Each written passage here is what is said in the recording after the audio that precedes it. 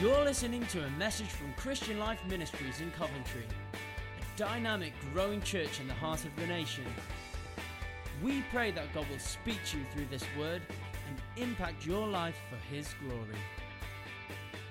Awesome, so good to be with you today. I'd love to extend my very warm welcome to any who are joining us online in this service. Also delighted to have three friends from the amazing One Church, Leicester, Susan, Sarah and Phil, who are good friends of ours over in Leicester. It's another Assemblies of God church, very similar to ourselves. They've got their first ever Vision Sunday next Sunday, and they've come just to see how we do what we do. And God is doing an incredible work in their house at the moment. We're so excited for what God's doing. So we're cheering you on, and absolutely can we welcome our friends from Leicester here today.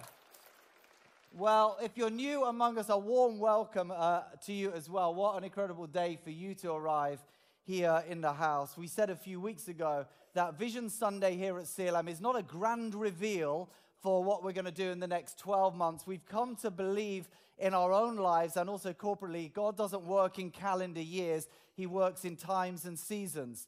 And we're trying to perceive what the Lord is doing, and we sense that God is leading us into a fresh season at this time. And so we've been speaking into that, a season of maturity and multiplication.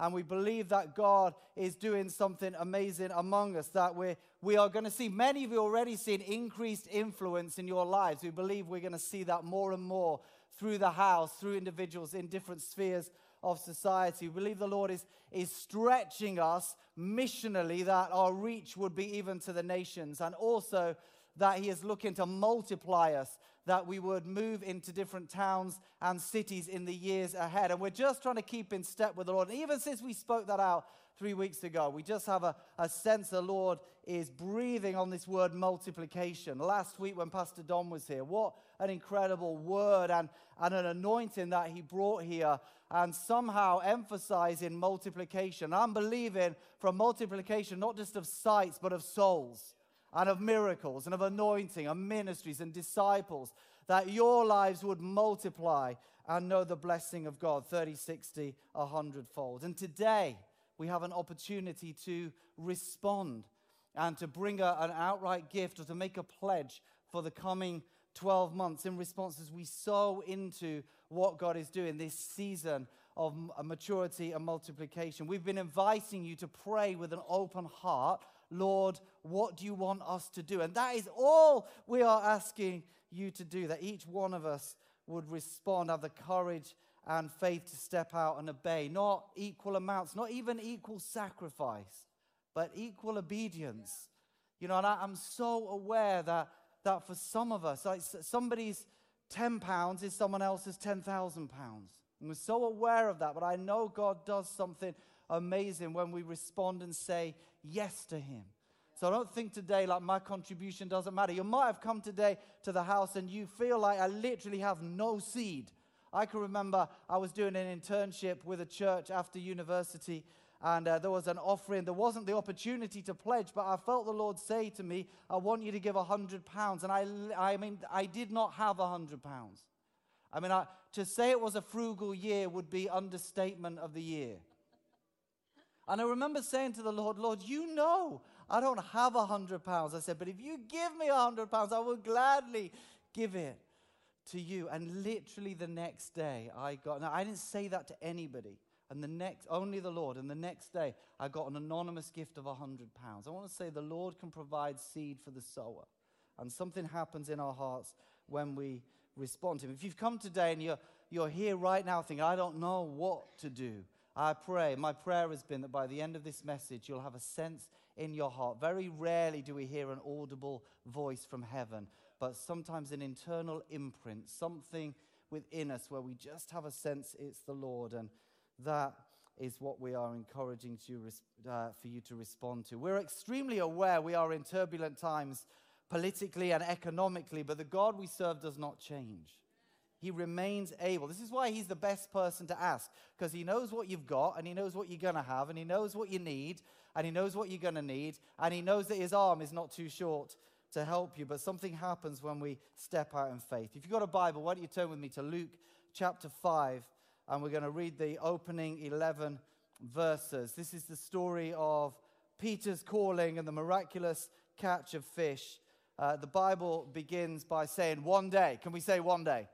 There are one days in the kingdom of God where he speaks and everything changes. And this is a one day, certainly for Simon Peter. One day, as Jesus was standing by the lake of Gennesaret, which is Galilee, the people were crowding around him and listening to the word of God.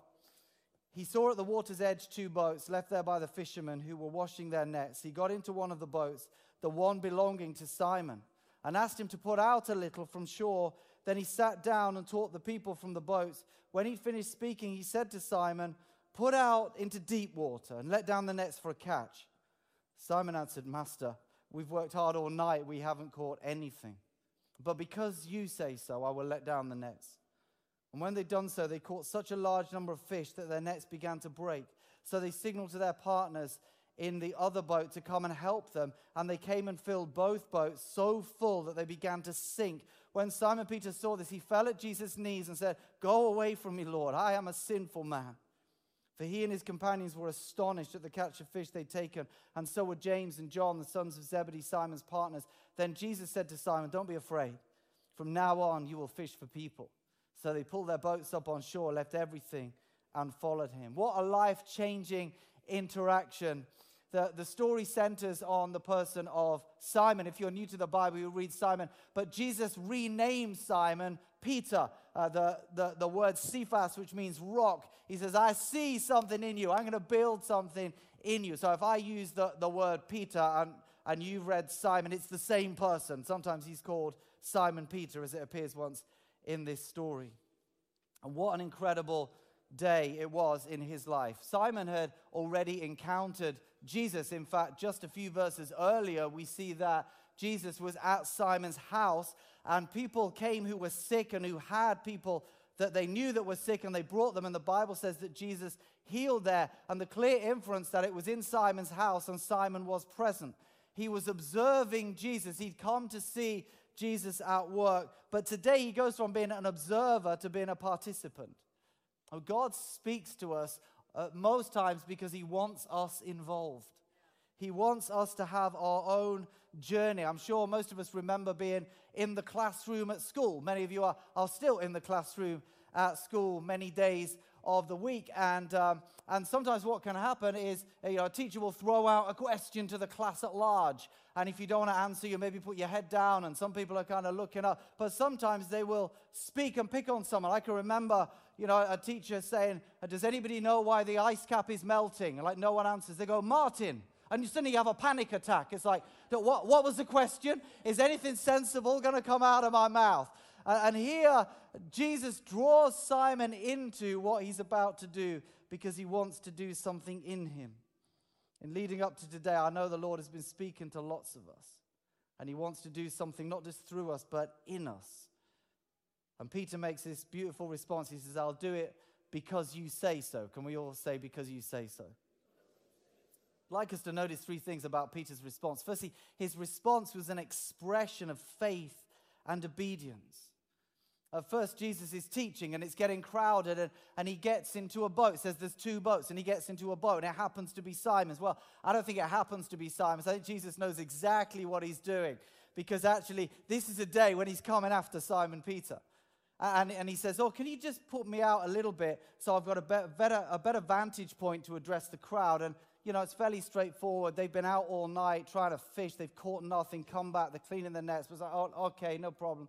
Puts him out a little bit, and Jesus teaches. I mean, there's a sense of respect. There's a sense of duty. Anybody would do that. It's not a big deal. But then Jesus finishes teaching, and instead of saying, "Thanks, Simon, that was really helpful," he says, "Hey, I want you to do something else now. I want you to go right into the middle of the lake and put your nets down because we're going to get some fish." Now, Peter knows that this isn't the time to do this. You don't go fishing in the day in Israel. It's too bright. It's too hot. The fish aren't stupid. They can see the net. And anybody knows. I've heard it said, people kind of say Jesus was a carpenter, he was a rabbi, didn't know about fishing. But I'm like, hang on a minute. This is the guy who knew that the woman at the well had had 5 husbands. This is the guy who saw Nathanael under the tree before they'd met and said, there's no guile in you. I think Jesus knows exactly what he's doing at this moment. But it seems a little bit unreasonable. The first ask is fine, but the second challenges Peter.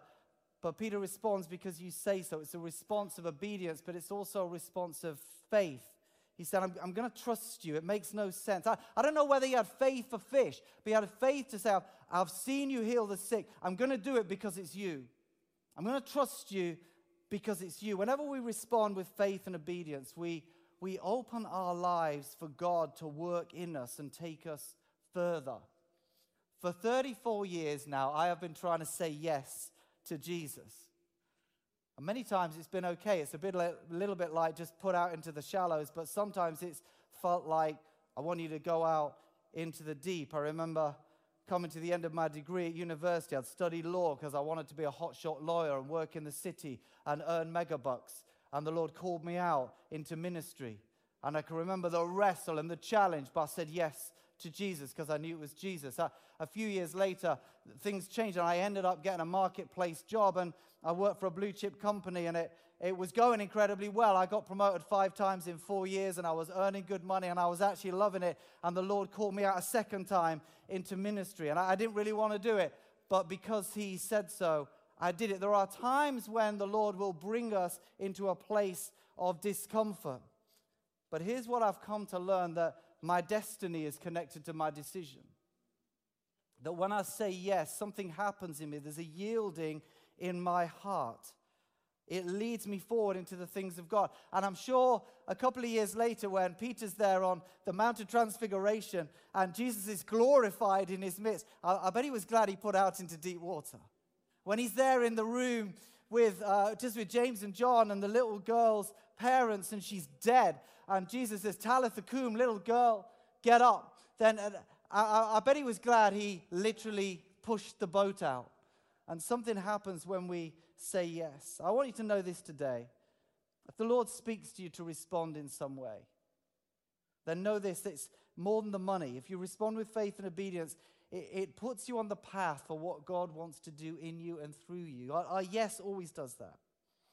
Secondly, his response brought forth the miraculous. So they put out into the deep. It's the same water that has yielded no results, like all through the night. And then suddenly, because the creator of the fish says nets, I kind of have this picture, like the fish, I want to get there, I want to get there. They're like trying to, that's my fish swimming quickly impression, trying to get, like, they're all like, I want to get into the nets.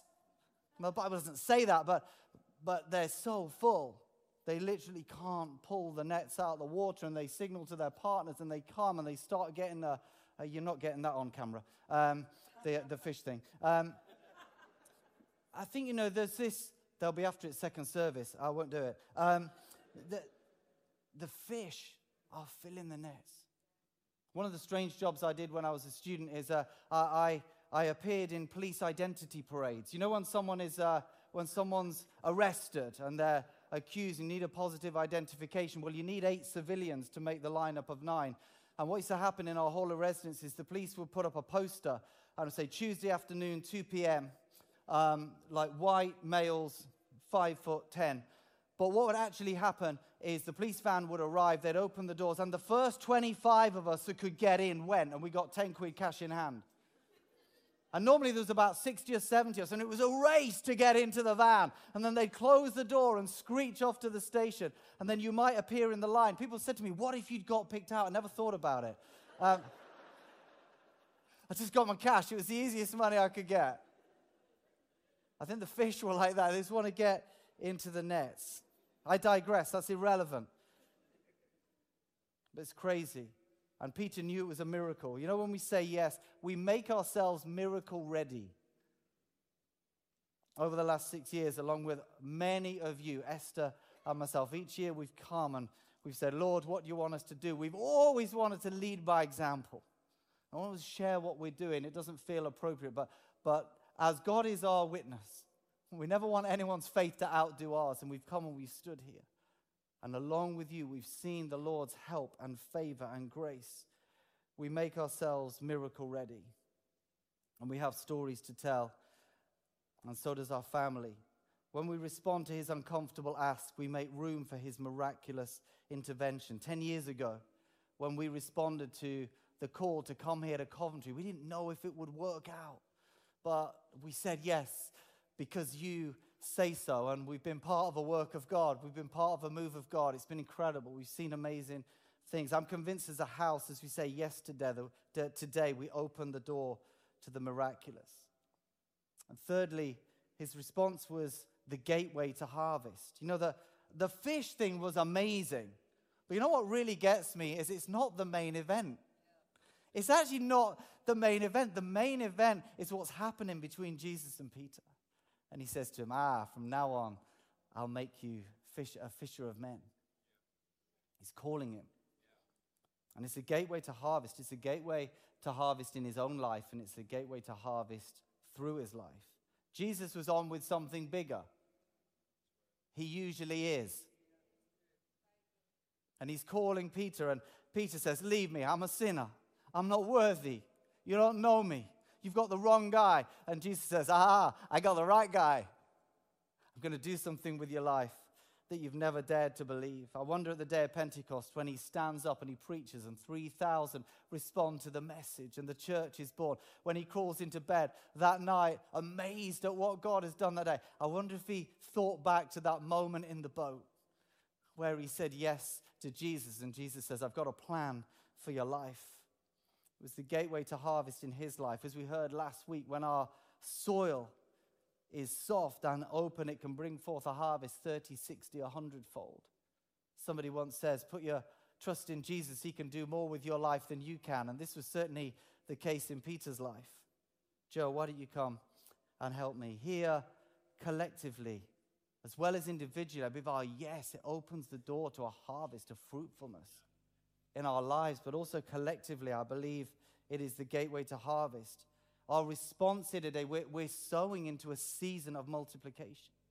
If you've read the booklet, we've tried to be open as to where we see this year's offering being deployed. And you have my word as directors and elders, as leaders, we'll be transparent and accountable with every penny that is given. That's our responsibility before you and also before the Lord.